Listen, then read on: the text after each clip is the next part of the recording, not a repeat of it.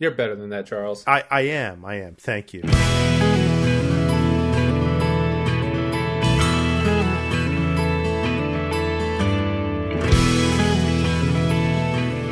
Hello and welcome to JudgeCast. This is episode 305. I'm one of your hosts, Brian Perlman, and I'm joined this evening, afternoon, morning drive to work by the one and only Charles Feather.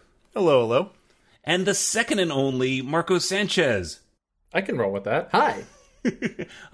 I'm first. Well, yes. You did get here first. Yeah. All right.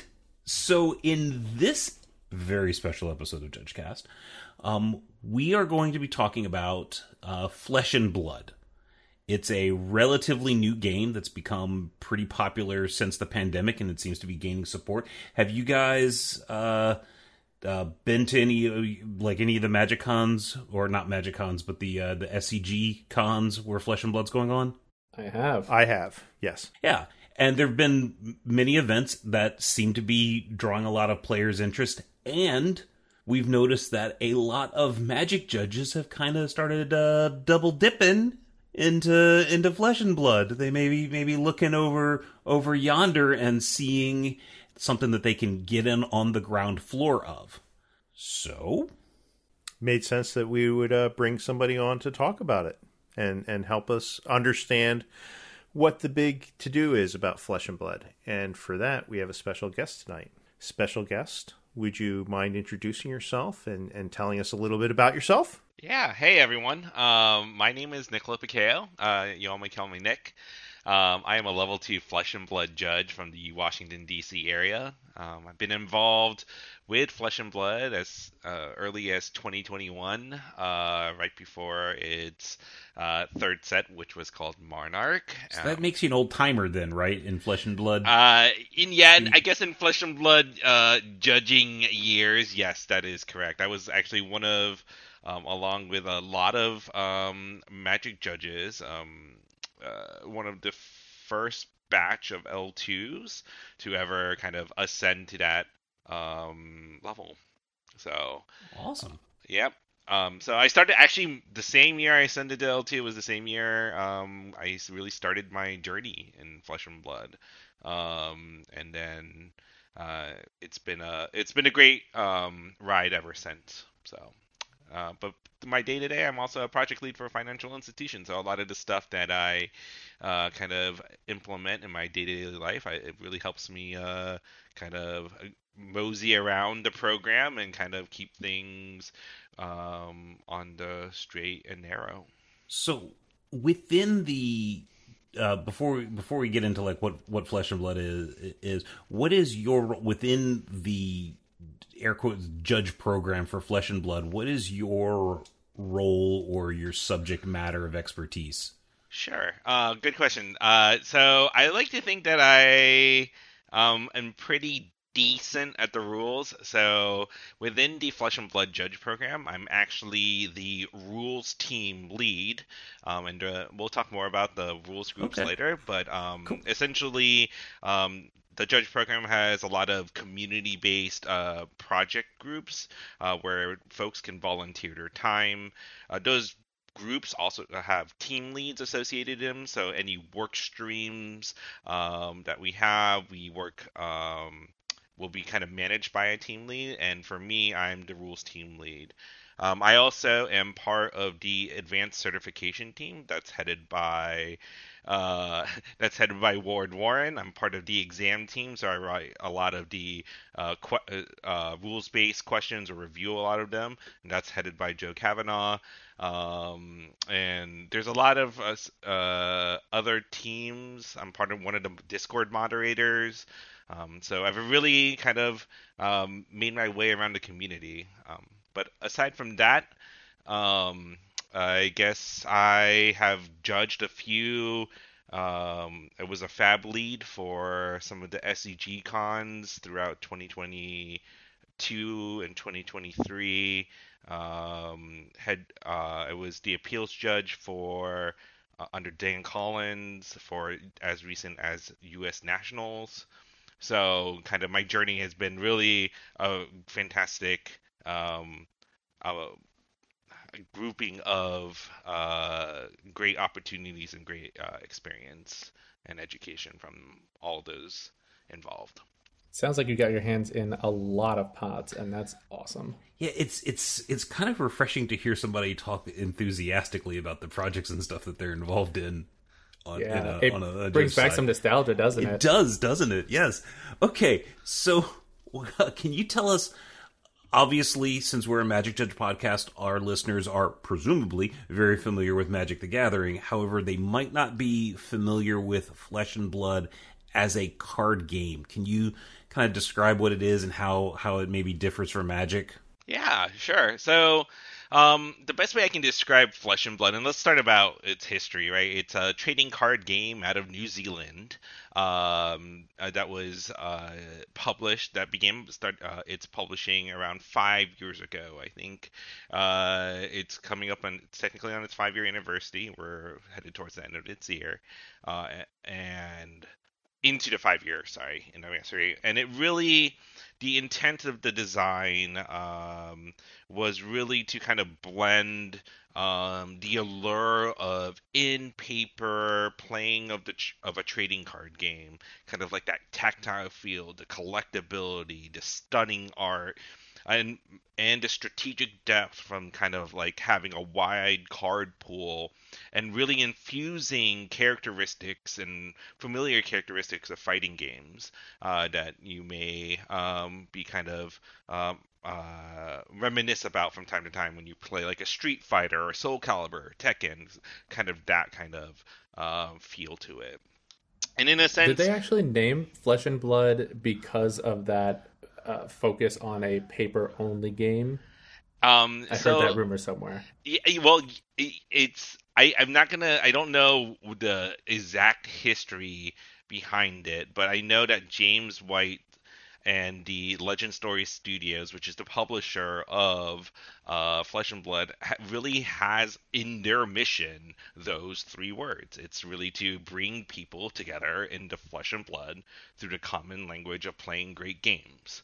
And that's really kind of like their mission statement to kind of bring that that feel, because I think there is it's been documented, been asked a couple of times of James White about really why Flesh and Blood is really just paper only, and why there's this emphasis.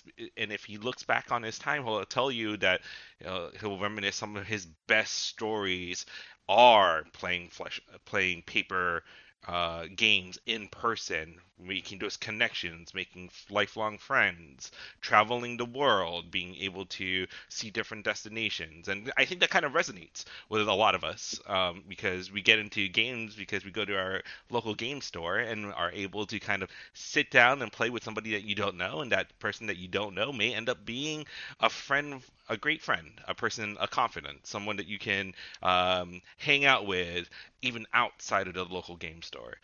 Awesome. So going on to about like Flesh and Blood and kind of how it really plays, think about it as 2 gladiators in an arena being able to kind of duel it out to the death, right? The object is to get the other opponent down to 0 life. Your heroes have specific talents and classes, which informs a lot of deck building decisions. Very similar to how Magic the Gathering has the color wheel. The decisions for your deck and your selections are based upon kind of what classes you may choose. So, for example, there's a warrior or a ninja or kind of a rune blade, which is what we would expect a fighting sorcerer to type to be. There are wizards, there are brutes, there are guardians, and these are all have different flavors to kind of their card pools.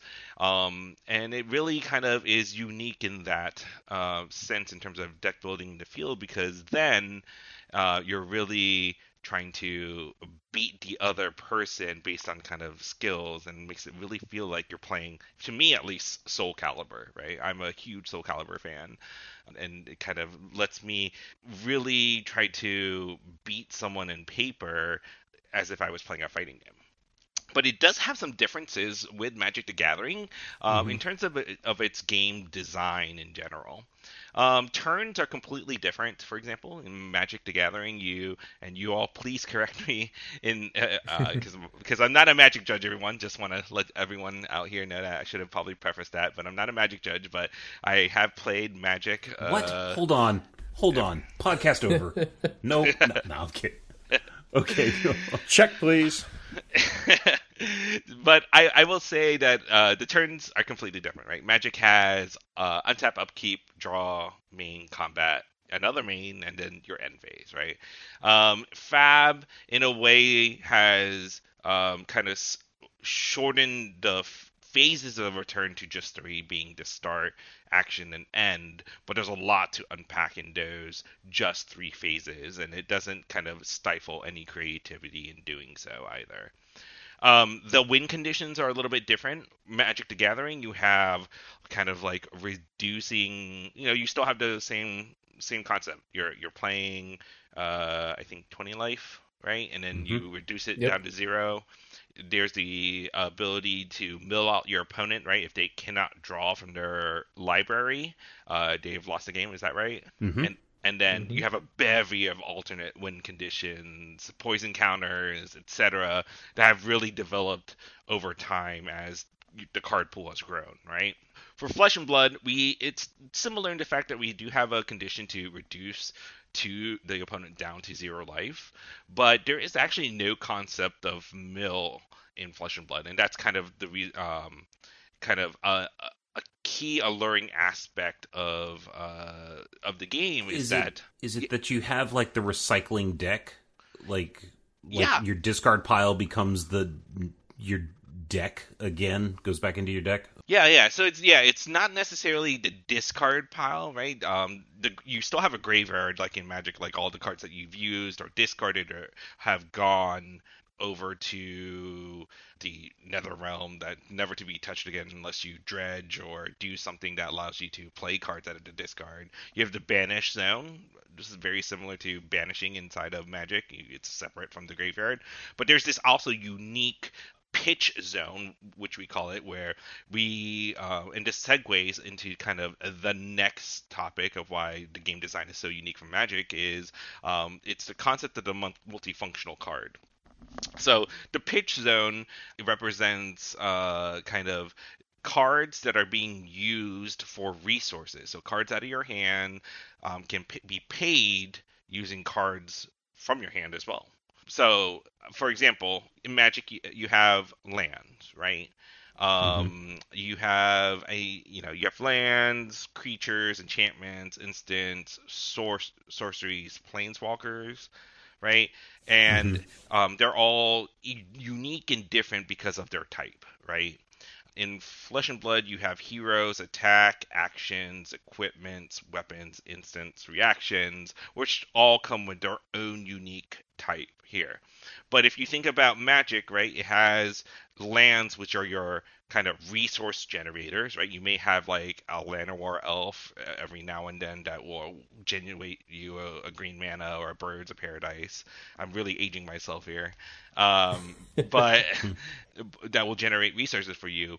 But in Flesh and Blood, it's unique in the sense that if you take a look at a paper card, it should be able to do more than just one thing.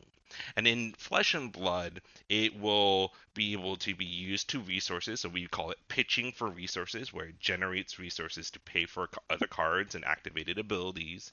It can block for you, typically. So every card should be able to contribute to defending your health against an attack from the opponent in some way.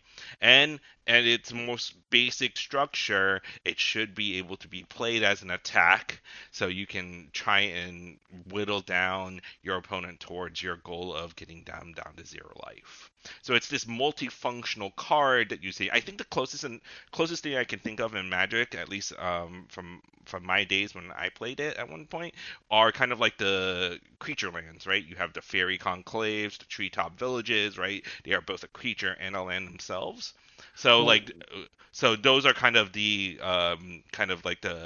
the parallelism here I want to So when go you with. use an attack action, though, or when you put a creature down as an attack, that's only like a one-turn thing, right? That's correct. So the Okay. difference in that respect, and I'll kind of touch on it here, is that the concept of creating a board state, right? I can magic to kind of chess, right? You're marshaling out an army, you're positioning them out to succeed, you're using your creatures as ways to position that and kind of gain board advantages that will allow you to have a long-term strategy or a long-term value in your win over time. When I look at Flesh and Blood, the the concept of like generating a board state is different. In my opinion, there is no, it's kind of apples and oranges in this case. It's two different games, so to speak, because the kind of board state or the game advantage that you're trying to generate is to generate a sense of momentum with your attacks, right? Be able to present when you an attack and make the opponent decide the value of the cards in their hand, whether or not they want to waste those cards and trying to protect their life so that they have a chance to swing back at you or regain tempo and regain momentum, or will they just take the hit and then do something what we call a pivot where like, oh yeah, I'll take all the damage, but I'm just gonna hit you back harder. Kind of like the old, if you've ever seen Rocky, I guess the Rocky movies from the 2000, the one where he has his son. It's like the coach tells him, the trainer tells him like, we're gonna take those hits, but we're gonna hit back harder. That's kind of like the kind of sense that you may get, and in terms of strategy, that it could be a valid strategy as well inside of Fab. Decking out and milling out is actually, like I kind of prefaced earlier, is you do not see that in Fab. Instead, you see a kind of a version of that because when we recycle cards, i.e., when we pitch a card to play a card or to activate an ability to pay its costs, at the end of your turn, you're basically putting that pitched card on the bottom of your deck. So it's not uncommon in any game of Flesh and Blood to be able to see that card later in the game because every turn you're like drawing up to your hand size that's written on your hero card, and you're making additional choices. You're trying to push kind of the tempo of the game. You're going to be playing cards, pitching more cards to play those cards, and over time you may cycle through a deck once or twice in some defensive setups and really gives you the ability to strategize long term because theoretically what you can do is order the bottom of your deck. You will be able to know what's coming up because you've carefully crafted your next turns over time in doing that. Con- That's really yeah, interesting. yeah. And then combat is different, right? So, and it's different if you Magic the Gathering has one dedicated combat phase. And in Fab, you don't have a dedicated combat phase. Everything happens in the action phase. So theoretically, you can like weave in and out of combat as necessary. Really, as long as you have the action points and the resource points to do so, both of them are required resources for to be able to operate inside of a turn of Fab. As long as you got those, I can hit you, then ready up, maybe play something like a combat trick or a setup that allows my next hit and attack to be stronger, and then go back into combat and do that. There are some advantages and disadvantages in terms of effects that may look at or dissuade you from doing those even out of combat kind of strategies, but for the most part, the world is your oyster. It is your turn. You can do whatever you want inside of that action phase. The last thing that I'd probably say is that there's no mulligan inside of Flesh and Blood, right? And the reason for this is you're already drawing through the at the end of every turn, your hand size. So if you the end of every turn. At the end of your turn. Sorry. So at the end of the first turn, both players will draw back up to their hand size. It's a very unique thing for the game. So like if I'm going first, right, in Flesh and Blood, there's no sense of, oh my gosh, summoning sickness. Is that what you all call it in Magic, right? Yep. Right. So there's no semblance of summoning sickness. So if I have an attack in my hand, I can play it and do damage that turn, right? Because there's no creatures generally, right? There are some classes that have creatures and they don't have summoning sickness, but it's kind of hard to activate them on their first turns. But for the general portion of 75% of Fab, I will say that there is, I have an attack. My opponent can defend with those cards, and it's on the very first turn of the game. Definitely can do that. So what we're going to do, both players will draw up to their hand size, and it gives them the ability to kind of shape their second turn a little bit better, because maybe their first turn is like, oh, I don't like these cards in my hand. Do I have something I can do to potentially improve my hand quality or card quality at the beginning of the game? And just playing cards is just normally the way, and then drawing up to the hand size means that there's really no disadvantage of doing that. But really, in terms of the no mulligan, right, it's also balanced by the fact that the game design starts you off with equipment and weapons on your field. So is essentially, I guess, permanents in Magic, right? They are a specific type of permanent in Magic you will always start the game with. And the concept is you'll always, crafted right, you always will have something, an option to do something, the ability to do something on the first turn of the game. You're never out of the first turn of the game because you have things that you can potentially do with your equipments and weapons. That's pretty amazing. I mean, I can't tell you how many times I go and I hold a one-lander, and no, I don't ever hold a one-lander. Always mulligan. Yeah, but you're better than that, Charles. I am. Thank you. But that's kind of cool how the resource management works in favor of the player in such a way. I actually played my first game of Lorcana the other night, and it's similar. So that's cool. Okay. So that's a lot about how the game itself is set up. But what does the organized play program look like? Sure. So the Flesh and Blood organized play program can be broken up into a 4-tier system. Really, it goes from tier 1 to tier 4. The tier 1s are like your casual events, your weekly armory nights. I think the equivalent is Friday Night Magic, I think it's called. Mm-hmm. And then you have a little bit higher in terms of accessibility with what we call skirmishes that allow a little bit more competitive play at the casual level. And then we also have pre-releases that actually kind of fit into that. Tier 2 is really where your competitive events start. These are kind of like your Road to Nationals and your ProQuest. So these would be your qualifying events for your higher level competitive play, and you'll see these at this level. Tier 3 are also competitive events, but they're in a higher team because they're likely to draw in larger number of participants.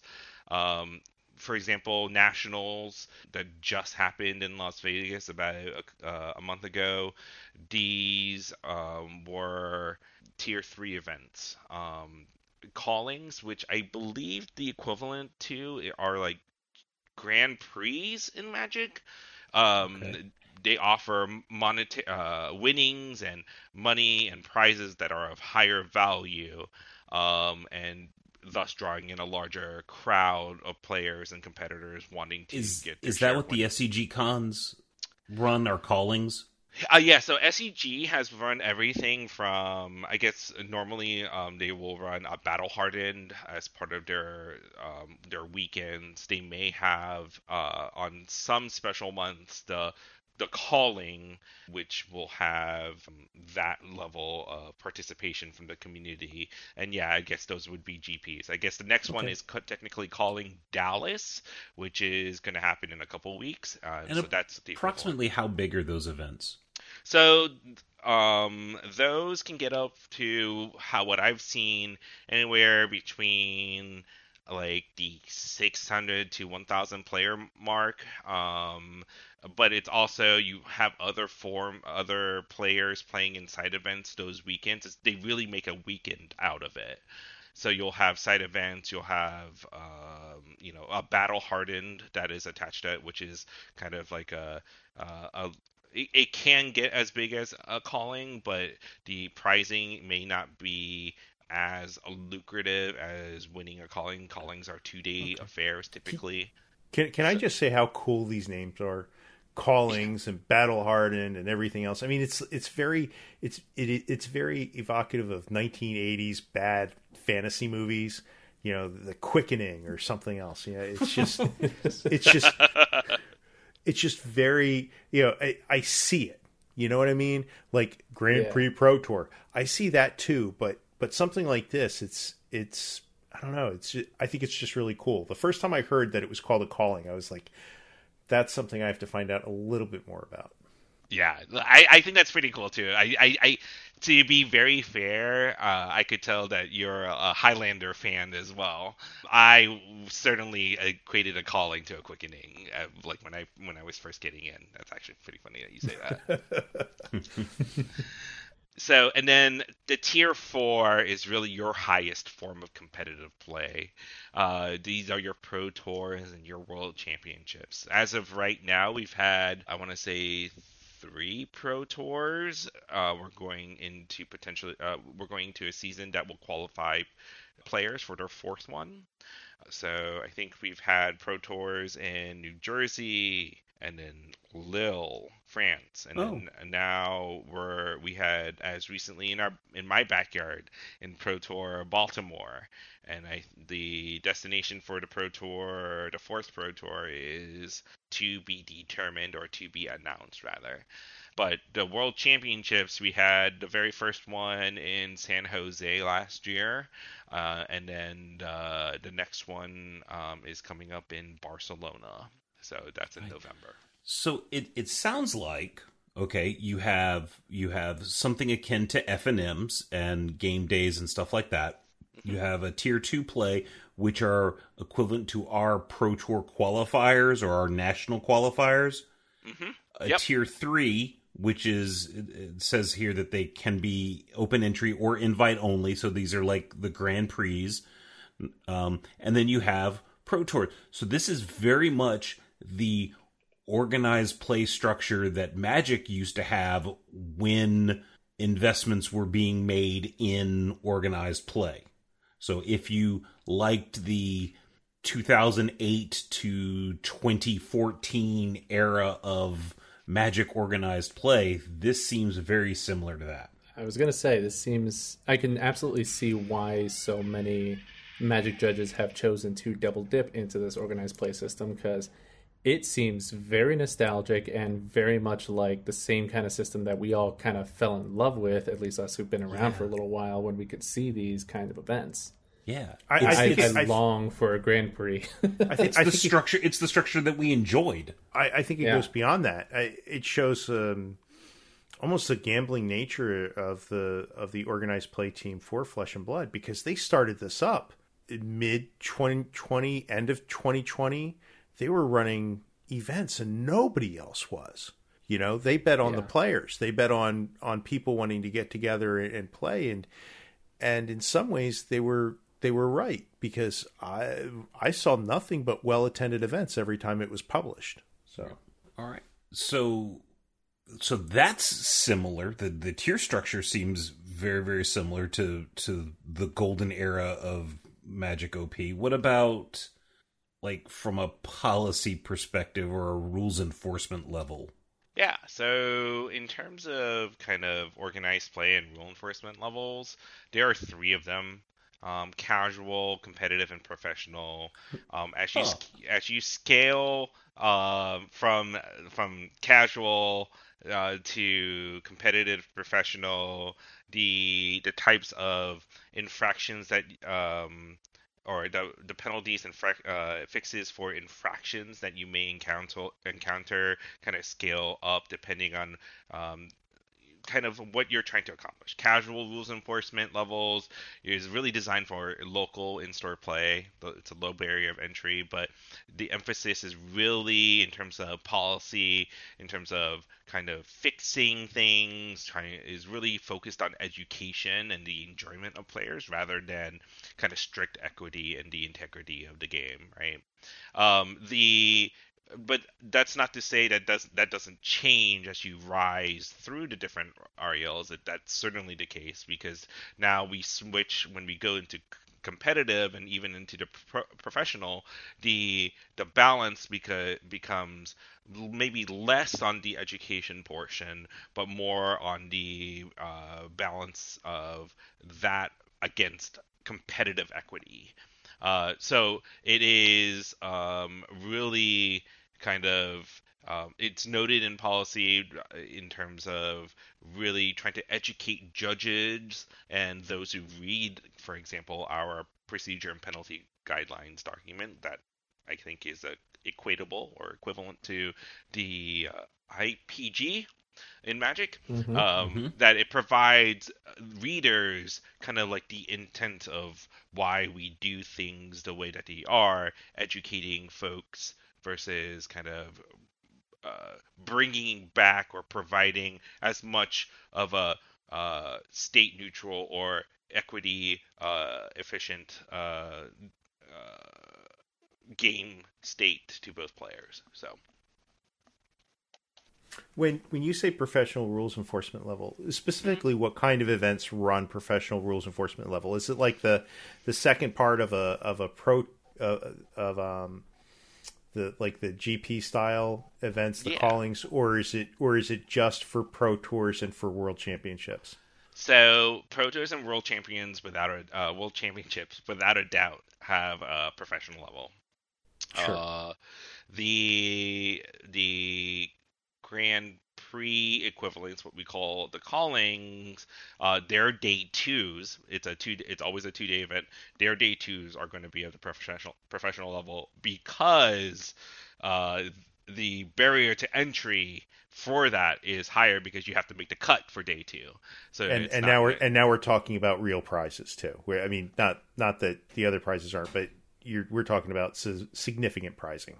That's correct. Yeah, that's correct. Because in some cases, the pricing might go, is money down to a certain place, and it does involve, and it kind of matters. Positioning matters. So now we have to take extra care in terms of the way that we are monitoring our players. We are kind of adjudicating and arbitrating when there's a dispute that arises from a game, we have to start applying differences in policy between the competitive REL and the professional REL. So this is sounding okay. The tiers of events, the rules enforcement levels, all sound like things that Magic judges are familiar with. I do recall, I want to say about 2 years ago, there was a large Flesh and Blood event in Tampa, for which Matt Williams, Billy Willie, was one of the head judges for.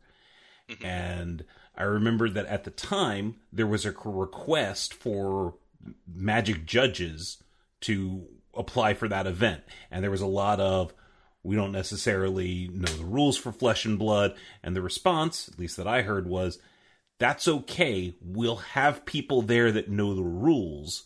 What we need is a lot of people who know how to run events. And so in that regard, there were a lot of skills, or there was the perception that there was a lot of skills that MTG judges have that could port over into a Flesh and Blood event. Can you talk a little bit about some of those potential similarities? Sure. I'm gonna preface this with I have never judged an MTG event, but I have gotten a very good sense that really deportable skills that are very extremely similar between running events for Flesh and Blood and running events in Magic the Gathering is really the event management aspect. If you view in general, stepping back from even MTG and Fab for a second, right? If you view judging as an industry, and TCG events are really just different companies within this said industry, your portable skills that you've learned as a judge will translate in some way or some fashion, and can be leveraged within different games.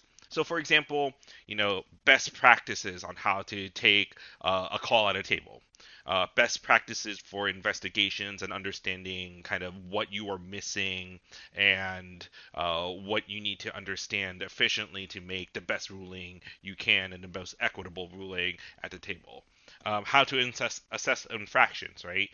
I think John Bryan always puts it really clear when he's talking to and mentoring other folks, where it's like you want to evaluate what the infraction is, the penalty, and the fix. That hasn't changed at all. How to integrate, examine, and weigh verbal communications and non-verbal communication artifacts. Right? You may have someone who may speak a different language, and you are kind of trying to determine and resolve a dispute between the players, and you kind of need to assess what they have done just based on maybe pointing, maybe nodding.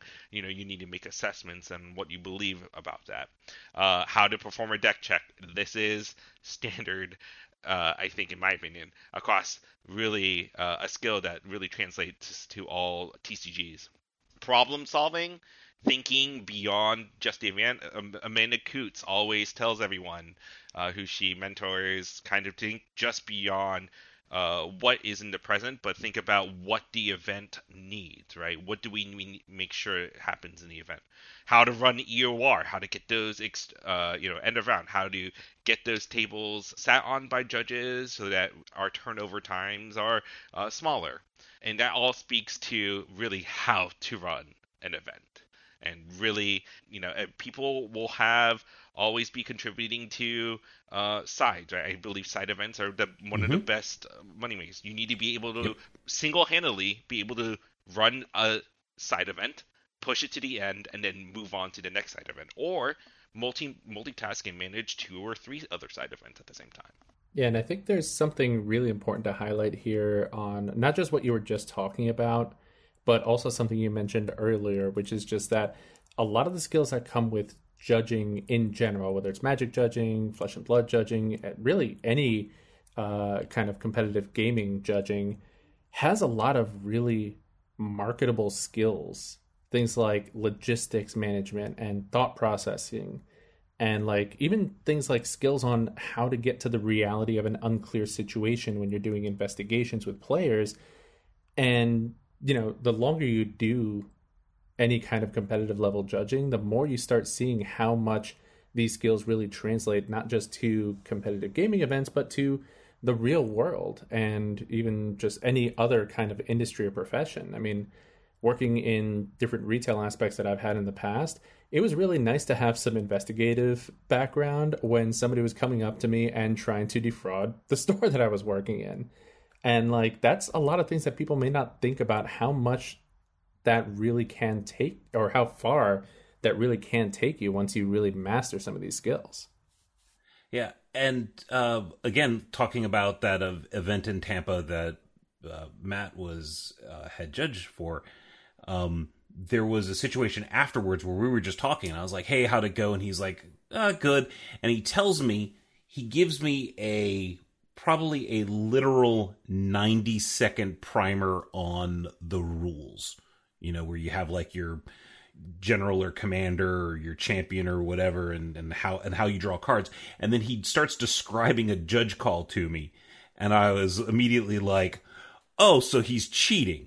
And the response was, well, that's what we were thinking too. And I was like, okay. And it was just one of these things where just a 90-second description of the rules and listening to a scenario, it became, oh, okay, well, the concern here is cheating because this is the advantage that we believe that this person would have gained in this particular scenario. So these are the type of questions that you want to ask. And to illustrate, we've said on this podcast multiple times that the rules are actually among the easier parts of the game to learn. It's the how to take a call, how to interact with players, how to do the customer service stuff. And those skills, those harder skills, are extremely portable. And if you're interested in moving from Magic to Flesh and Blood, you have a lot of skills already geared towards judging this game, just because gamers gonna game, card games are card games. Yeah. They have an infraction procedure guide. And that's the funny thing too, is because I sat down one day and I have there's some experience of my time with Flesh and Blood is watching a video earlier today, learning how the game works mechanically, because I have not played it yet. But I remember, I don't know, 6 months, maybe a year ago, somebody published the up-to-date infraction procedure guide, whatever Flesh and Blood calls it. And I sat there for a few minutes and I started reading through it just to see how it compared. Magic judges, if you want to judge Flesh and Blood, it's not going to take much, because it's amazingly similar. You know, they still have infractions for things that, whether or not it's an exact 1-to-1, it's very, very, very similar. So my question then is in what way is judging for Fab different from judging for Magic? There, as you would imagine, there are quite a few differences. One is really the game itself, right? That's a no-brainer, right? But the game itself has similar concepts, but are just ruled differently. So, for example, triggered effects, right? So if you have, I guess in Magic, to my understanding, and please correct me if I'm wrong, if I have like, when this creature attacks, comma, if you have, for example, played an instant this turn, comma, do this. Intervening ifs. Yeah. So the intervening ifs, right? So in to my knowledge, intervening ifs in Magic exists where that particular trigger event won't be added onto the stack if you haven't met that if, right? Is that correct? So since you understand what intervening if clauses are, do you want to take the L1 test? Yeah. Yeah, we can print one up. Well, we can't print one up anymore, but you're already like, I don't know the game so well, but I can explain what an intervening if trigger is. Well, that came up. It actually when we first seeing the first presence of it, quote unquote, intervening ifs or potential intervening ifs inside of Flesh and Blood. It was a very long discussion among the community, because they're like, oh, we come from Magic, like this is how it's resolved. But in fact, in Flesh and Blood, the if condition actually doesn't get evaluated until you when it comes off the stack. So you will still put the triggered effect onto the stack, and then you will evaluate whether or not you met the if condition when it's time to resolve it, when both players pass priority on it, and you have you met the if condition? Yeah, okay, cool, you get the effect. Love it. Yeah. There's replacement effect differences. I think Dan Collins once told me this. We were at SCGCon Pittsburgh last year, and he took a call from Magic. He was my Fab lead, but I had to take a call from Magic, and I couldn't take the call because I don't know anything about Magic. But there's apparently a difference in terms of replacement effects. As I think the owner of the object inside of Magic, right? The owner of the object where the replacement effect would be applied to, or would impact, decides. The person who's impacted gets to decide. Can we just skip the level 1 test and just jump to the level 2 test? I was going to say the same thing. Seriously. Explaining intervening ifs, talking about the interaction of replacement effects. I love it.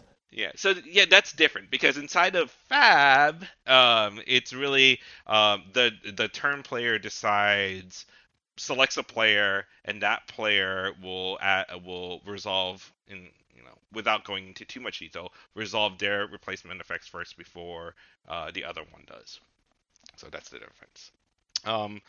Policy wise, there's a lot of similarities, even with that great story with Billy Willie in Tampa, and you all be able to communicate the same language, right?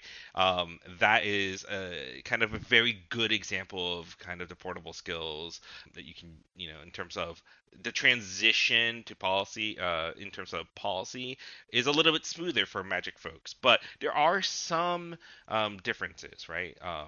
Okay, so I guess in Magic you have a caution, a warning, and then you go into match loss, game loss, or game loss, match loss, right? Match loss. And then obviously disqualification.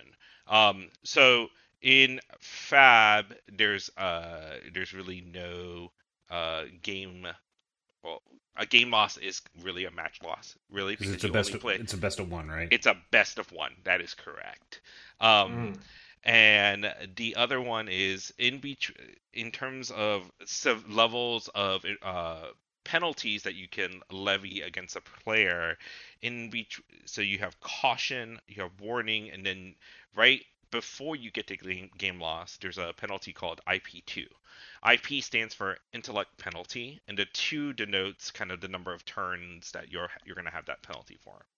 And what that is basically you are lowering the hand size of the player by 1 for the duration of 2 turns. Because you draw a new hand each turn. Wow. That is correct. And really, it's you see them applied as tardiness penalties. You see these penalties applied as a way to, if you can't fix a GRV, for example, if you can't partial fix, if you can't rewind at all, you're gonna have to leave the game state as is. But if you feel like the amount of advantage that the infracting player has received is so much, it's a significant advantage, then you have the ability to kind of levy an IP2 to help balance the advantage gained. I'm not one for sports references, but this is like hockey. Yeah, yeah, very much. Yeah. You did slashing. You sit in the box for a few minutes, friend, and there's an advantage for the one team for a period of time. You have fewer resources at hand. Interesting. Yep, that's right. I will say, like, the philosophical underpinnings as it relates to Fab's mission of great games, equity, and education, like that triangle, it differs from game to game, but really when you're thinking about a judging paradigm in general and what kind of judge you want to be, or kind of how you're evaluating situations or educating players in certain situations, that's definitely a difference. I don't know if I can necessarily qualify the differences against what you all have in the Magic Judge program, but I would say, like, if you go to Pokemon or you go to Yu-Gi-Oh, or even Grand Archive or Lorcana, like, they have their own kind of idea of what judging and what really entails in that is really supposed to be. Best of one. We just mentioned that, right? It's a match loss is essentially a game loss and a best of one game. But that also means there's no mid-round deck checks, right? So you're not going you're not waiting for a game 1 of of a game to finish. So how long are your rounds? If it's best of one, how long are your rounds? Sure. It depends on the format, right? So the format, there are, think of it like Classic Constructed is like your standard format, like at least a 60 card deck. And then that takes about 55 minutes rounds right there. And then obviously this is just base times, by the way. This is not like, we all know how end of round can really extend the life of a round. But Blitz is another format, which is a smaller deck size, about exactly 40. You may have up to 2 copies of a card, and those usually run 35 minutes. And the life totals are significantly lower. So the life total of a hero may be 40 in a classic constructed game, but the life total of that same hero in a Blitz game may be at 20 instead. Um, the last thing I want to highlight as a difference in judging is actually concessions. It's extremely different right now. My understanding is for end of round in MPG, right? It's turn 0, and then you have 5 additional turns after that, right? Yes. And then That is correct. there are like some things with Magic policy about concessions related to asking for a concession. You can't ask for a concession. Maybe You can't offer something for the concession. You can ask for a concession. Hey, you want to let me just win this? That's fine. And it's really funny because this last weekend was the Pro Tour, or I'm sorry, the World Championship. And something about this format led a lot of matches to go into time. And so a lot of feature matches were the awkward conversations at the end of the match of like, all right, how are we going to decide this without me offering something or doing anything that's a big no-no? So it's actually really funny you point that out. Yeah. Well, here's the difference in Fab. Let's walk through it because this is different. The current policy is turns you have at the end of the round when time is called. It's turn 0. Active player. The current turn player finishes their turn, followed by 1 additional turn by their opponent. Okay, so it's not 5 turns. No, like your EOR is probably like significantly smaller at that point. But in terms of concessions, right? For Fab, once the decks have been presented, you're not able to ask for a concession. So once they make their like choices at the beginning for their deck, and then they present it to their opponent to get shuffled, at that point can't ask for a concession. Does this result in an unnatural number of, well, not unnatural, it would be whatever's expected, but in a lot of draws? Yes, this game does result in a lot of draws. It can result in a draw. And draws are the tiebreaker system is also very different. I would love to explain the tiebreaker system, but I'm really bad at like tiebreaker policy. So unfortunately, I'm gonna ask everyone to check that out on the website, fabtcg.com. My tiebreaker policy is just cross your fingers and hope for the best because I'm not doing that amount of math. Exactly. I'm not sure if the software's doing that amount of math either, but that's a whole different discussion. Yeah, for sure. But I will say the unique thing about concessions is that once time has been called, any player can concede.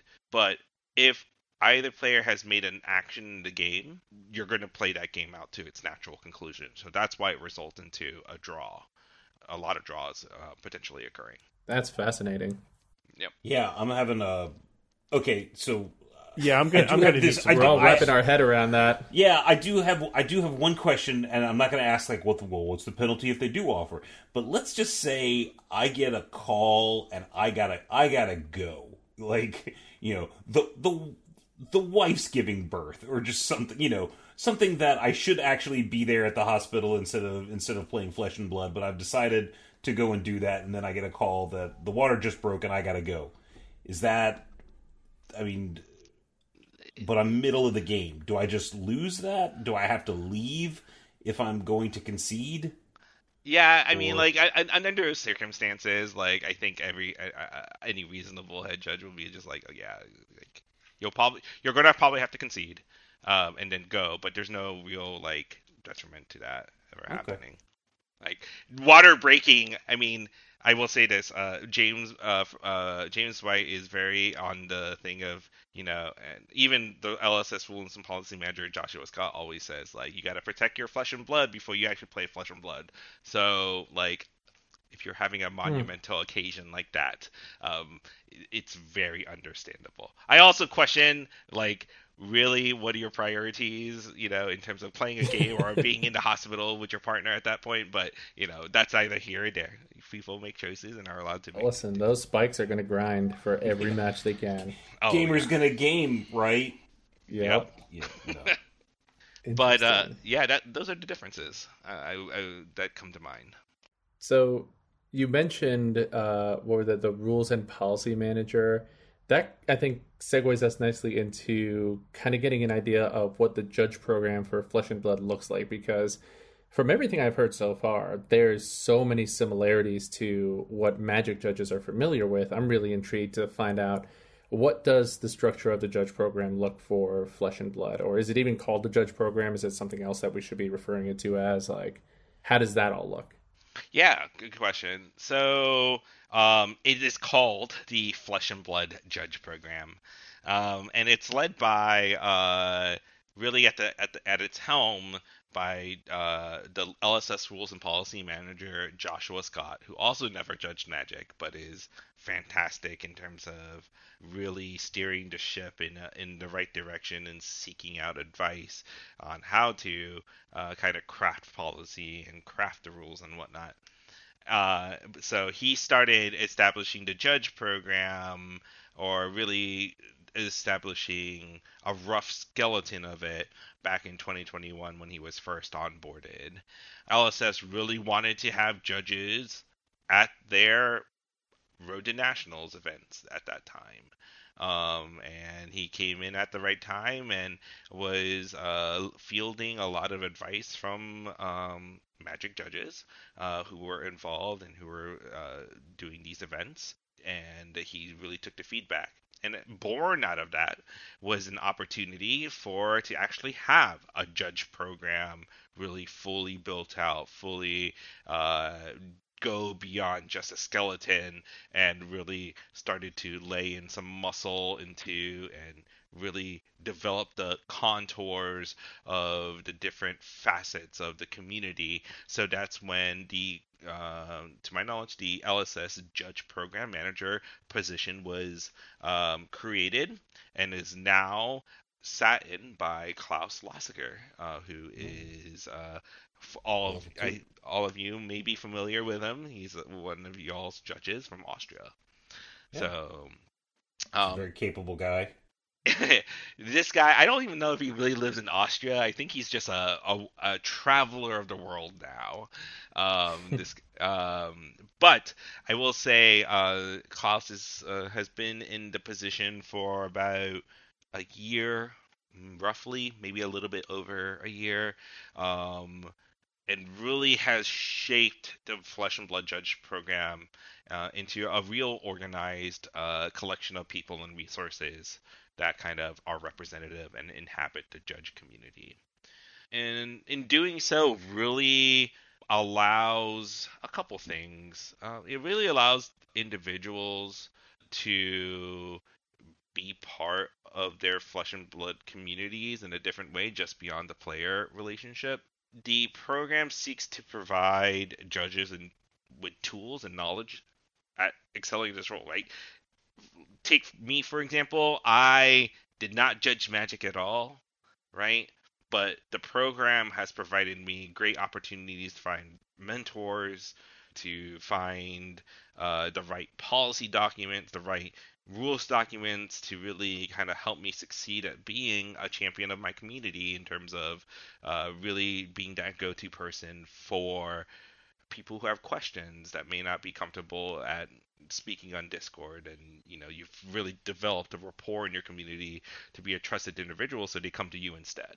And it goes without saying, those portable skills that we were talking about before, about event management, it's more accessible in an organized community, in an organized fashion with a judge program, because then people are able to knowledge share in a more structured way, because they're now able to share tips, the ways of thinking that they go through, in from managing an event for a small store, and how you scale that up to larger events.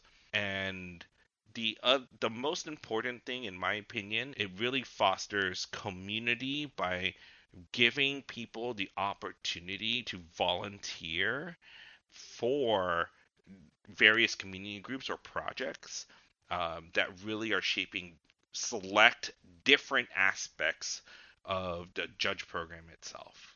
And I think that that's a tremendous impact because any good program, just in general, needs organization, and where Josh and Klaus have really taken the program from just a very small thing and have grown it out to have a different areas in which people can evolve in a 2-year time span.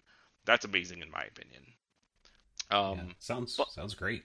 I was actually gonna talk a little bit more about like those community groups because really, you have mentioned time and time again throughout this episode, where really some of the Magic judges that you all know very fondly really have made the transition to be able to judge both games. And I think part of that is that they have, from day one in their involvement, probably have felt the same way that I have felt. That you're being heard, right?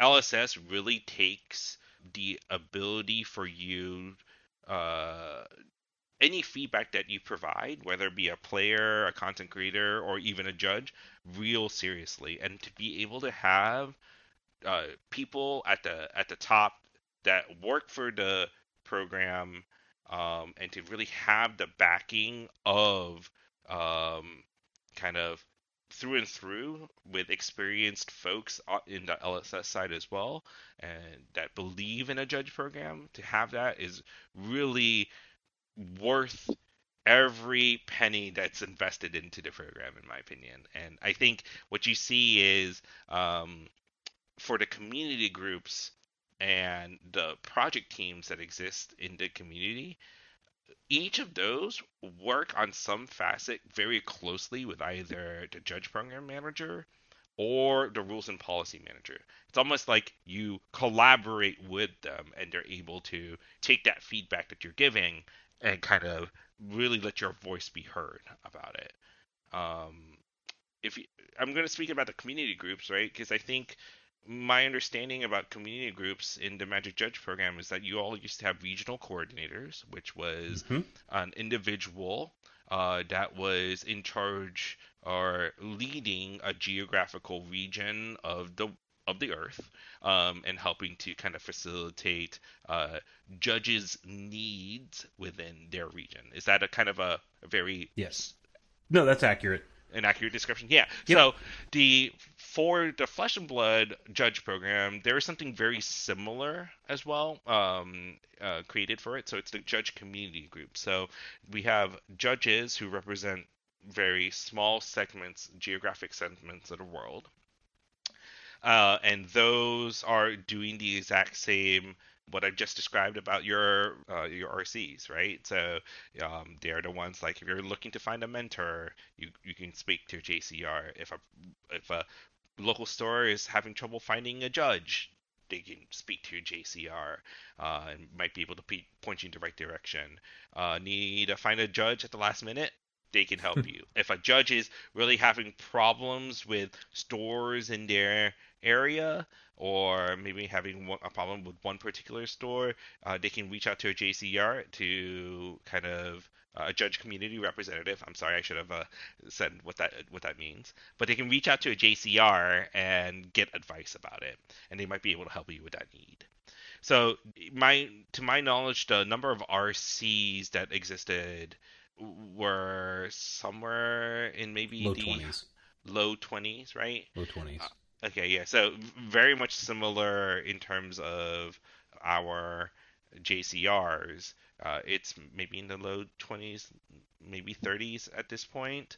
Um, I will say I'm not a JCR, so I don't know the entire structure very well. Hmm. But I, this is kind of like the base knowledge I have about it. But above the JCRs, we have the JCR leads, the Judge Community Representative leads, that for there's currently 6 of them in the program that oversee uh, groups of the geo region. So like let's say Europe, I don't know how many geo regions it's split into currently, but let's say there are 7 or 8 geo regions inside of Europe. We have 2 that are at the top kind of overseeing those matters. So it's like another level of escalation that can help kind of assist in matters if need be. Uh, so that's kind of the judge community groups. And then on the other side of things, for those segment areas where you want to, people are maybe more interested about the judge program, from everything from maybe rules to like policy or advanced certifications. There are project teams for those as well. And a lot of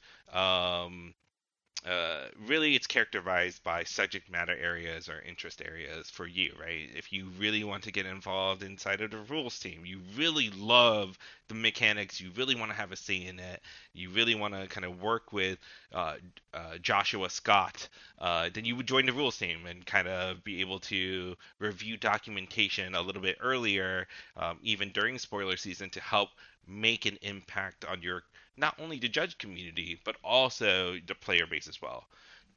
That goes the same for policy, right? And a lot of people really weigh in on policy because policy is not as we all know this. Policy sometimes has those questions where they're difficult to navigate, right? And sometimes policy isn't.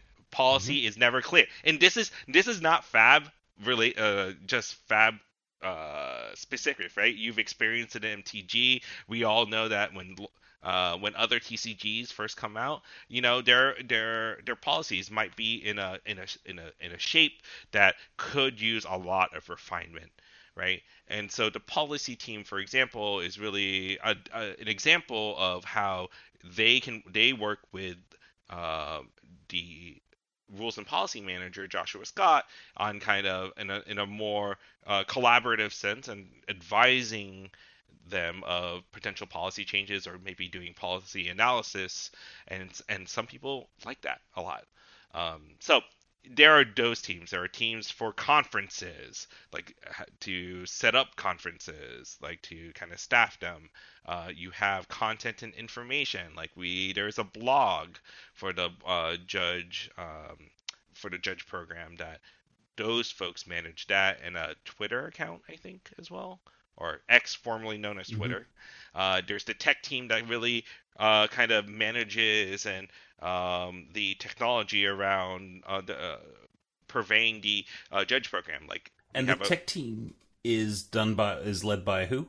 Dan Collins. So he is the same person that did a lot of work on our judge apps, the system, the judge program website that works still.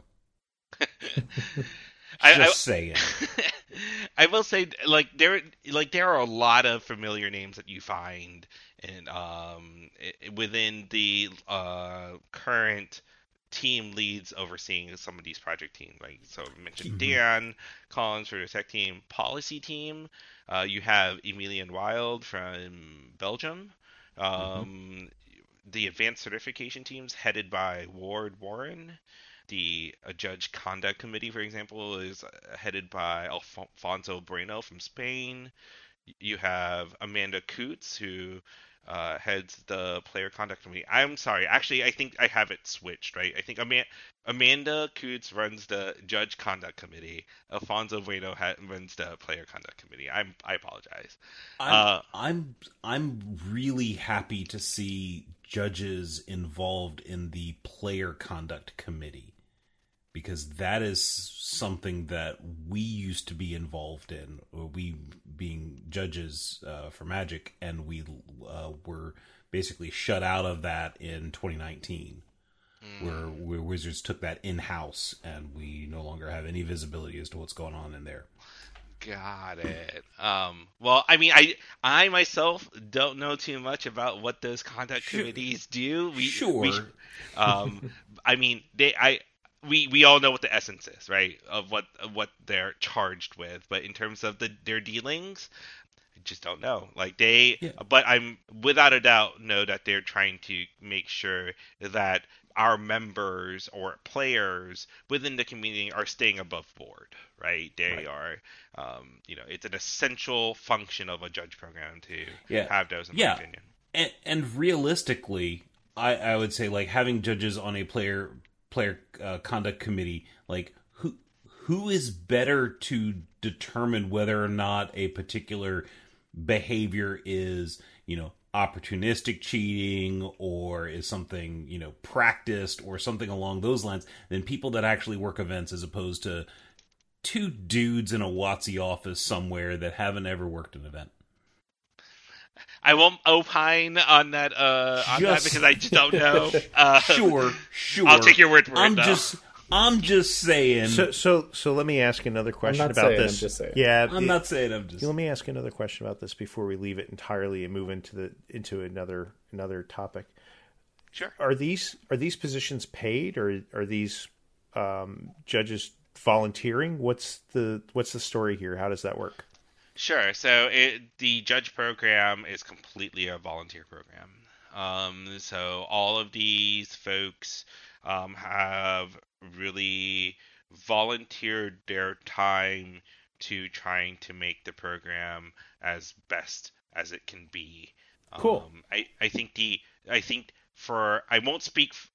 speak for any of the other project leads that exist here, but I will say if we didn't believe and if we thought our voices weren't being heard, we wouldn't be around. I think every person that's on a team lead here, or even being a JCR or a member of those teams, right, believe in the program itself and really believe that they have a voice and are really being heard, in my opinion, in terms, and really can see an impact that their efforts are having on the program itself. So I do want to ask a question since the question of these paid positions was brought up. Yes. And I think we would be remiss if we did not mention this. I know that at SCG Con events, LSS provides promo cards to judges who work the event as a thank you. That's correct. So we will working events, obviously, let's take like a nationals weekend, for example, right? You may be on staff, or you may be contracted by your TO to work 1, 2, 3 days in some sort of position, from scorekeeper to floor judge to side events lead to appeals judge to head judge, right? You're contracted to work that. But in addition to that, and it's not a form of compensation at all, LSS really wants to make sure that their judges know that they are valued. So they do provide gifts to their judges who judge those long weekend events. Those gifts may include the same kind of promos and mats that the players at an invite only event may receive. There are also judge exclusive gifts like judge promos, which are I guess they're of the cold foil nature. I guess the equivalent in Magic would be like an etched foil or something. It looks like very metallically, like those type of things, and judge exclusive mats as well. We some events we may receive product, like a case of product, I think that's really dependent on what it is. I'm sorry. I must have misheard. You said a case? Yeah.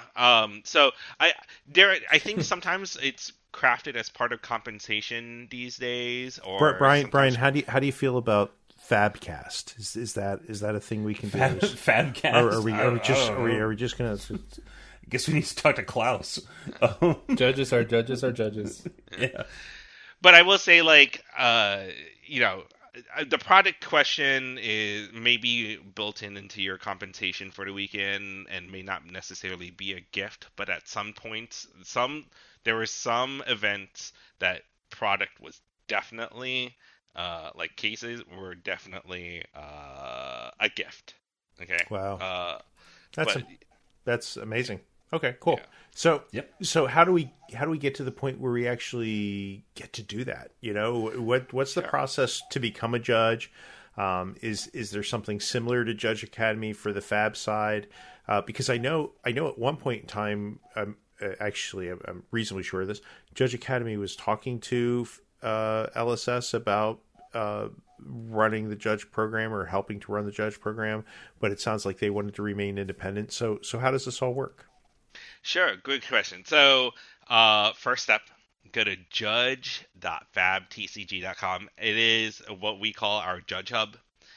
It is really the platform for judges to be able to kind of manage their profile, their event history, to be able to take exams, to really come as a first step into the judge program. From there, once you make an account on judge.fabtcg.com on the Judge Hub, you'll be able to test and take your certification exam. So currently there are 3 levels of judges. There is the level 0, level 1, and level 2. Level 0, I guess this is similar to the Magic Rules Advisor, like like general concepts about the game, general concepts about policy.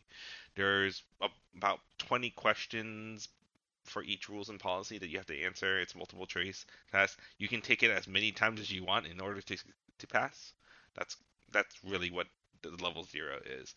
Level 1 is really where you those really wanting to be part of the program really come in at, right? So the level 1 exam, it's also a 20 question multiple choice test on rules. There's also 20 questions on policy. And in order to get your level 1 certification, you must pass each test with an 85% success rate. And should you be unsuccessful, there's a 90-day cooldown on that. And it goes without saying, your participation in the judge program is that it's expected of you that you must be in good standing. So that's 2 tests, 85% on each test. So you can't. It's not one test where you can like spike rules and just do terrible at policy and still pass. You got to be 85% on both aspects. That's correct. So we're having an emphasis on kind of a good balance of judges, right? We want our judges to be a balance in both rules and in policy, and in a way, this gives an opportunity to demonstrate it as well through this method. Level 2 is our highest level, and at this point in time, you must be a level 1 judge for at least 120 days. So once you pass your level 1 test, you can't go straight into your L2 exam. No, you have to be, you have to do a couple of things. One of which is do your time as a level 1 for at least 120 days. You also need to take another round of tests, another 20 questions on rules, another 20 questions on policy. You still got to pass both separately with an 85% success rate. And then there's 2 more requirements just to make sure that you are that you can ascend to L2. One of which is that you need to have judged at least a tier 2 higher event, 2 of those, within the last year. And then the other one is that you need a recommendation from an existing L2 judge. So let's say you work one of these Grand Prix type calling weekends, and you have a team lead that's an L2. Well, you can kind of seek their mentorship, seek a recommendation from them, and also get some experience in your belt to meet that judging tournament requirement. So what you do is you work the whole weekend under the person, and on Sunday night as you're walking out the door, you say, "Hey, can I have a letter of recommendation?" Right? That's how we do it? No. No. I can bet you. That was a deep grumble. I can bet you that in Fab, it's the same way it's in Magic. You should talk to the person even before the event if you can. And if not, talk to them when you get there. And talk to them about what your goals are and what you're looking to do, and ask them if they have the time and the ability to spend helping you with this. Absolutely. 100% agree. I haven't heard any more truer words than that lately. So. Phenomenal. No. Awesome. I will say that so those are the 3 levels of judges. However, the advanced certification team, led by Ward, and there's some other very experienced magic judges on that team, kind of helping to advise and work on it. The recently, actually, I think it was the last night, the team lead certification has also now been revealed as something that level 2 judges can work towards, and that has many requirements associated to it. All of them reasonable requirements, but there's a lot to kind of unpack in that I think would take more time than what we have in this episode to discuss. But I will say that is an example, one, of really where the judge program has enabled and given agency to judges really to help craft what the next level is and opine on what the next level is, what people can work towards to. But number 2, it's really it's not going to end with just the team lead certification. There are other certifications that are being looked at that are in the pipeline and kind of being ideated on. So it demonstrates kind of a growth path for really investing your time into the program. I will offer up one suggestion for the advanced certification, like looking at some of the people that you have listed and said that are involved. Just a thing to be aware of. They were all very big on process to show that there was no bias or favoritism or anything like that. And they imposed a lot of process. Mm-hmm. Mm-hmm. Like, so much that things didn't get done because it was just so much process and reviews and stuff like that. My personal, and this was on the magic side. Mm-hmm. Okay. And it's kind of hard to, when you're asking for volunteers to do stuff, it's kind of hard to start adding levels of bureaucracy because it stops being fun. Like, a lot of people volunteer for the things that they find fun, and very few people find creating bureaucratic processes enjoyable. Mm-hmm. So just watch for that and make sure that doesn't start choking out the ability to make decisions, like, or hope, for that matter. Or hope, yeah. That was once the term meat grinder comes up, that's when you might have to start reevaluating decisions, I think. Wow, I never thought of meat grinder in such of a in that way. I thought of meat grinder as, like, what a butcher has, and it's kind of is that kind of like the analogy that you're trying to go for? No, One of the things that I tried to do, because I used to be a program coordinator for the Magic Judge program, was I tried to figure out a way to measure. We had all these policies and processes and stuff like that to eliminate, to fairly and objectively measure people for advanced certifications and roles and figure out these kind of things. And I was always curious if they actually changed anyone's opinion. Like, if they actually resulted in something. So I always kind of wanted to do some sort of like, hey, let's just write down, for these advanced certifications, write down what your gut is. Then we'll go through the process. And then at the very end, we'll compare. And presumably, if the process is actually doing its job, maybe we get some different results. But if the process is just yielding the same result as what our guts are, then that either means the process is flawed or we don't need it, and I did get pushback because people were like, but then just writing it down solidifies what you wrote down in your mind and makes it more likely that you just... It's just like, come on. Like, we got to be able to measure this thing. If we're spending all this time doing all this process work, we got to know, we got to figure out if it's worth it.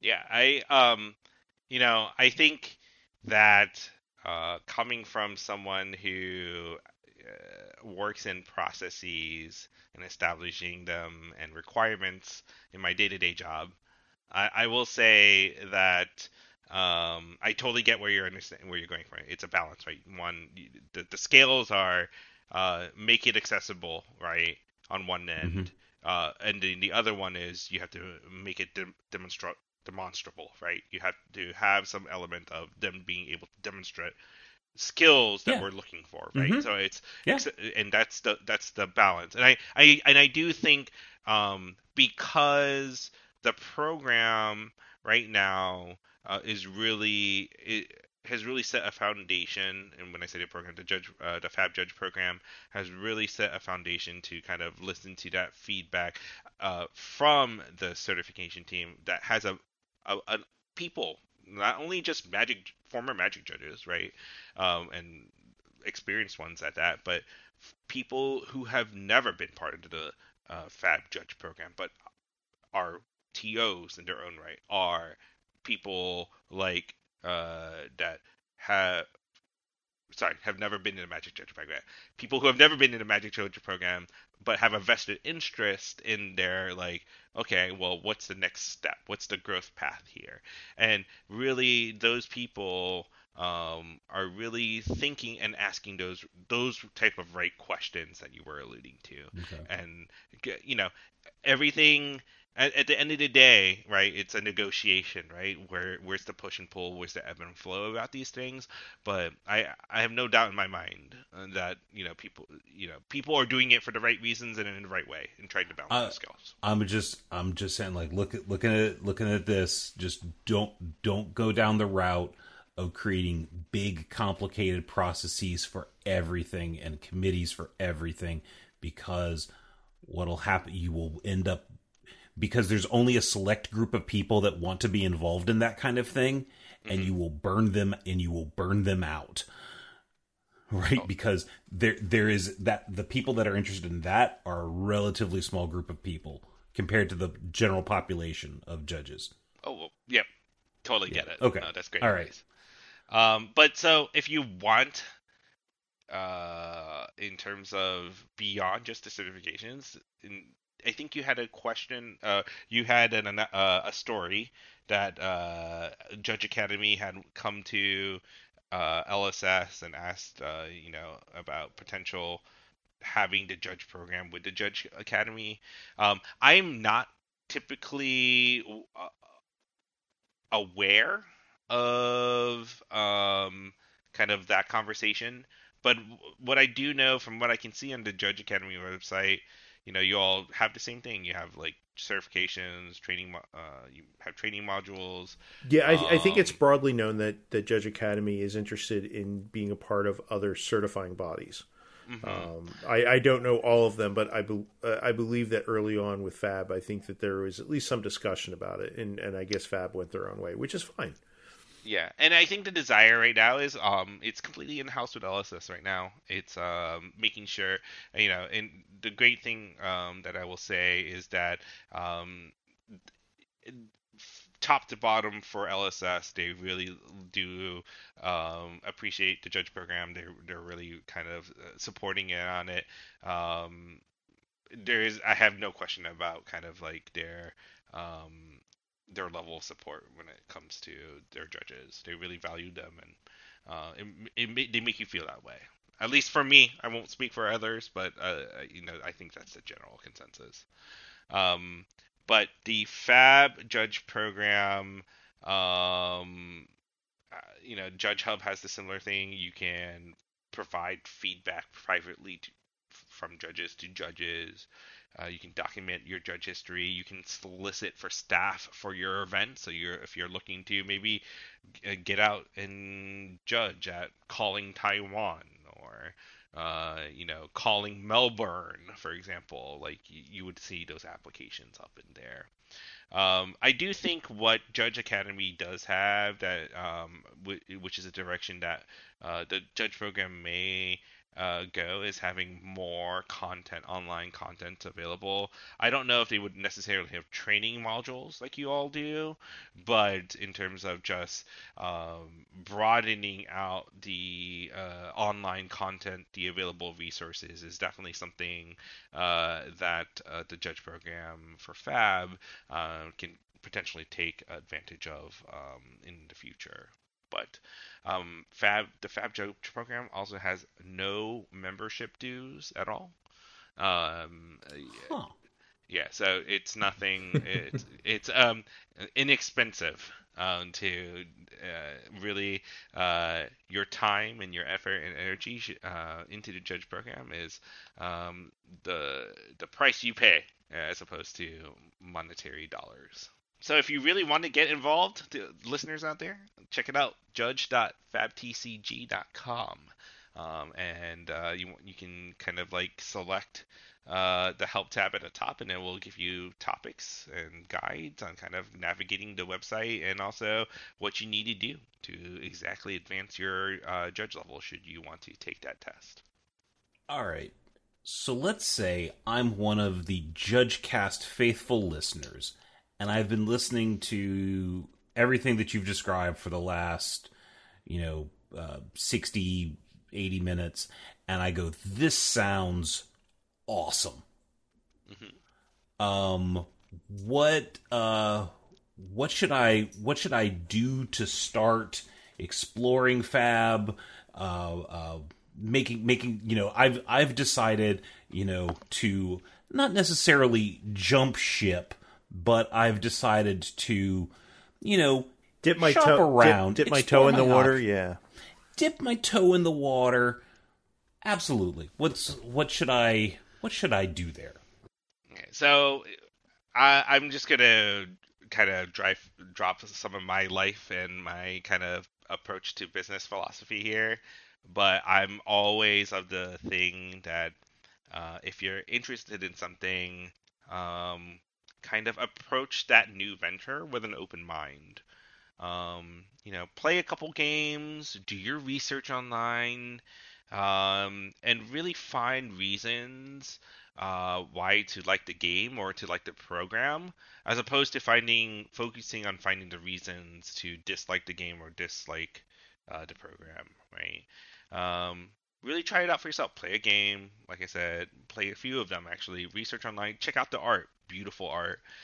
See if there's a community near you. Go into one of their game nights. Kind of ask them questions about kind of how they are, and what the sense of the game is like. And really, in a way, doing all of this is just with any venture, you're making an evaluation of whether or not it's an investment of your time and energy. Because ultimately, we all have lives, we have other things going on, right? And these are things that you got to weigh about, right? Opportunity costs are real. So, and if you do decide after your research that you really do like it, find some other things that really appeal to you and run with it. For me, I'm not the strongest player. Let's be honest. I'm not very good at what I do. I love, when I occasionally win, it's sweet. But really, what really kind of hooked me in was really the game rules and the community again with the game rules.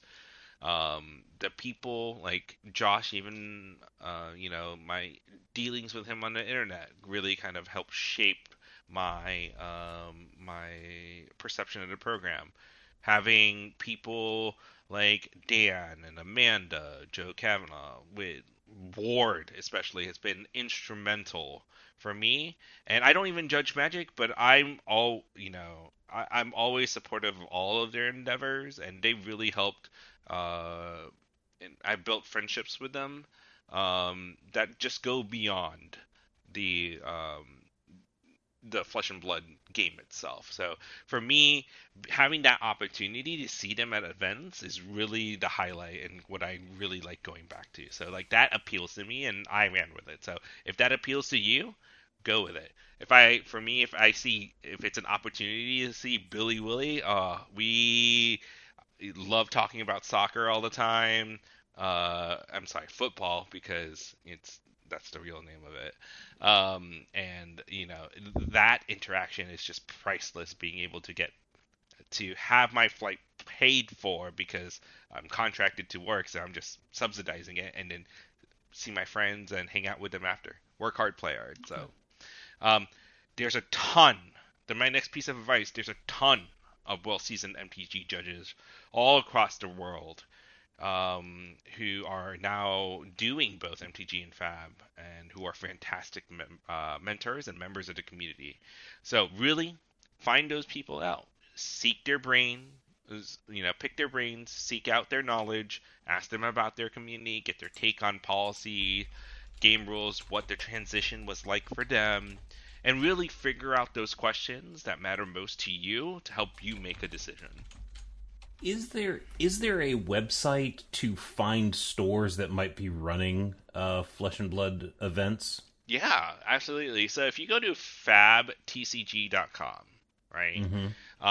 There on one of their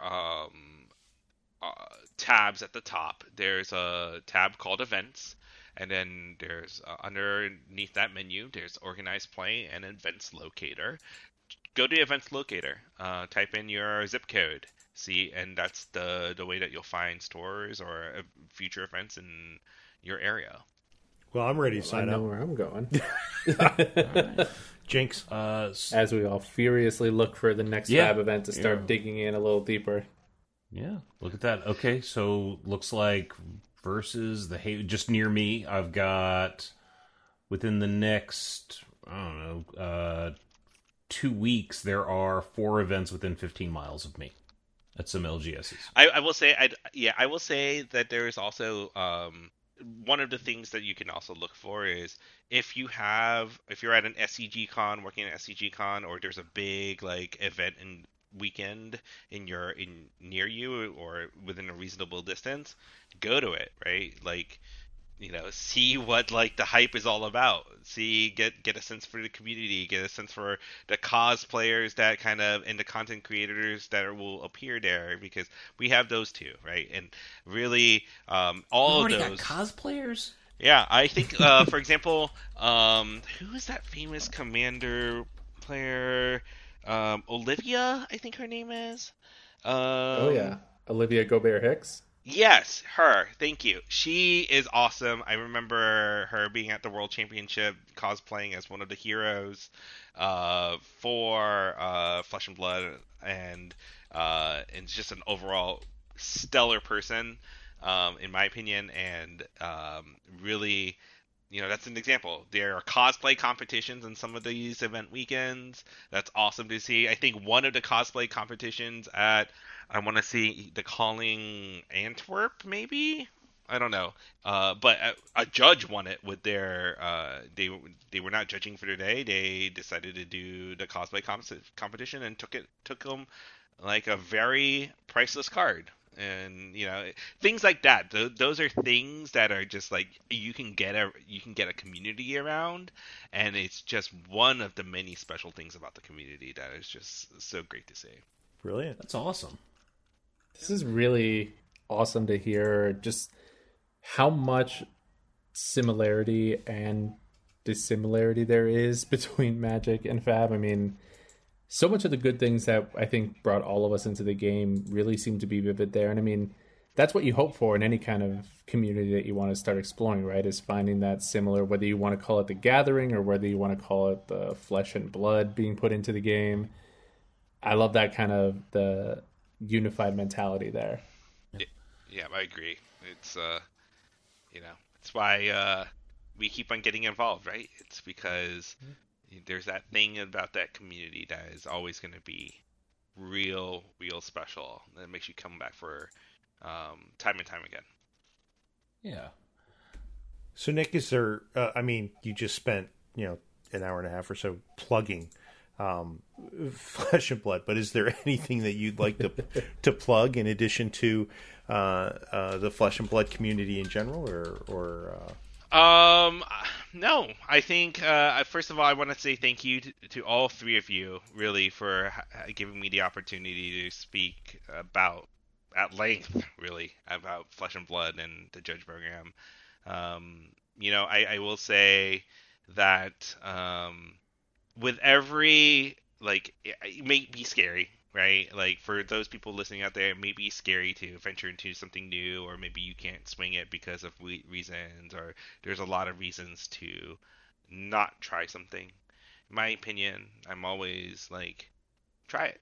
Like, the worst that will ever happen is that you won't go back to it again because you didn't like it. And if you can find yourself being here, and really, you can do both. You can judge Magic, you can judge Flesh and Blood, you can judge Pokemon if you do that too. You can do all of these are great reasons. These are all great communities, and the Flesh and Blood is a great and unique community of its own. And I can urge you all to kind of consider that, because maybe you'll find something about the game that just really enchants you and brings you more involved and better skills, or sharpens your already existing skills, and maybe makes your day-to-day a little bit better. So, and to a point that you brought up, there are a lot of Magic judges that the dream is doing events every weekend, and realistically, there are not enough Magic events in the U.S. and let alone other regions. But there aren't really enough events in the U.S. where you can do a large event every weekend.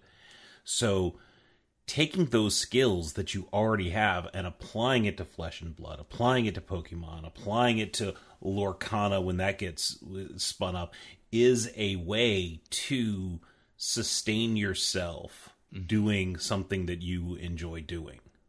For sure. Diversification. What's that? Diversification. Yes. But you said something about a vacation, and I was like, yes. Yes. No, I think you bring up do a what great you love, point. you never work a day in your life. Yeah. It's true. That's very true. But I think you bring up a good point, right? Because I think Magic at one point had the thing where it's what is it? Judge the game, see the world. Yeah. Right? That hasn't been true in a decade. But that may not be true for you all in a decade, but for someone like me who's just very fresh, I've gotten to see places in the United States I would never ever think of going. I am, making myself over to Barcelona, which I've never seen before.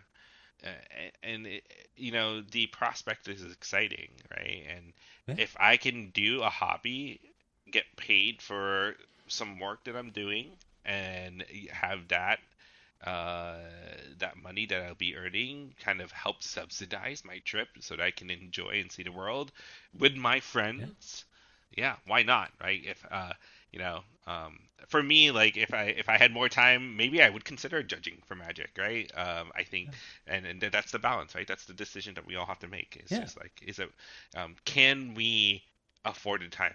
If you can, definitely check it out. Brilliant. Awesome. Yeah. It's been really good hearing the enthusiasm for which you talk about the topic. Like, it's your love of judging and love of the game really came through in this conversation. Appreciate that. And I always look forward to I will always look forward to having discussions with anyone.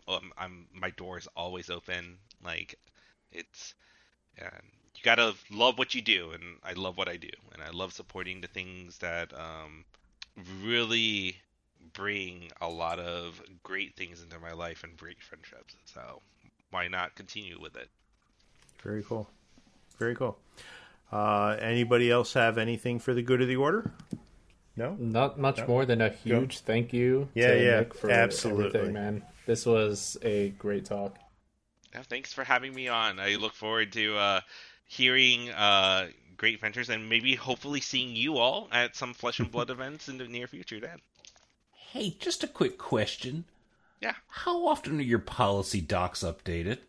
That's a good question. So I'm gonna group this with our policy and our rules documentation. So our policy documentation and rules documentation have been on kind of set cycle, so it will release somewhere around the same time as a set or well before a major event or world championship weekend.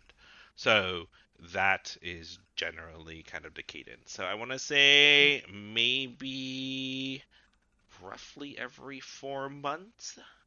I'm seeing. Fascinating. I'm on the website. I'm seeing 3 times a year for the last several years, and then this year there's been 2 updates. Yeah, and then we're going into our next set. So if anyone's listening here, I don't know when it's publishing, but we're going into our newest set called Bright Lights and next weekend. Their pre-release is this weekend on the in October, I guess, the very first weekend of October, end of September. But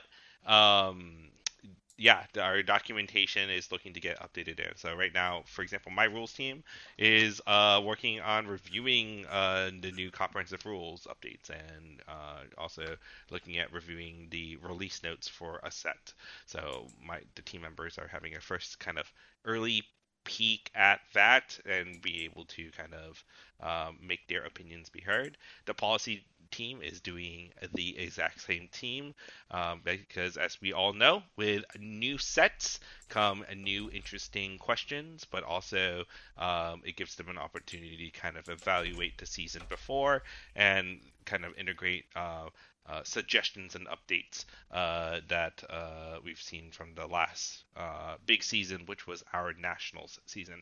And I think I made a misquote. Now that I'm thinking about it, for Nationals, I was just looking at our tournament documentation, and our Nationals, all Nationals across the world, are at the professional level. They're tier 3, but they're one of the only ones that are at the professional rules enforcement level. In addition to that Grand Prix Day 2, calling Day 2 analogy that we talked about earlier. That's my fault. My bad, everyone. No. we can't know everything. That's why we have, documentation that helps us. Yeah, and sure. I assume if Fab is anything like Magic, pre-release weekends sound like a great opportunity to jump into, experience a community, and pick up a new game. So. Oh yeah, for sure. Not gonna lie, this one's super cool. I'm not sure if you all are like cyberpunk fans, right? But like, there's a class called the Mechanologists, and that's like cyberpunk themed, and that's where Fab is. That's the newest set. All right. I just have one last question. I've got to ask. Yeah. Do you have goblins anywhere? Oh, do we have goblins? No, unfortunately not. I'm out. I'm done. But that was your chance. But if I told you we had, I guess, okay, I'm gonna date myself. I played Magic through Mirrored and Block before I sold my collection and left for Japan. So I'm very familiar with like Pile Driver and Sharpshooters and that whole array of red deck goblin shenanigans back in there. There is a red deck wins that like there's an analogy to that in this game. So if you like red deck wins RDW, yeah, I don't know. I need you to whisper to the creators. Just plant the seed. It's really important. Do you like dragons and angels? Dragons, angels, or demons? I mean, do those fancy? They're okay, but nothing quite fills my heart like a good goblin tribal. This is a very particular brand. But there are pictures of goblins on cards. I will say that. So is it a playable character right now? No. But could it be in the future? Potentially. Okay, you reeled me back in. All right, so okay, gotcha. with that burning question answered, that's our episode. Join us next time when we may talk about a super secret thing that I don't even know about yet, mostly because we haven't figured it out. But we will figure it out, I promise. Until then, you can send us an email at judgecast@gmail.com, or like us on Facebook, or follow us on Twitter at JudgeCast, and on Blue Sky at judgecast.bsky.social. I'm Charles Feather, and I keep it fair. I'm Marcos Sanchez, and I keep it fun. I'm Brian Perlman, and I keep exploring all the content on this Judge blog website that you've got. Wow!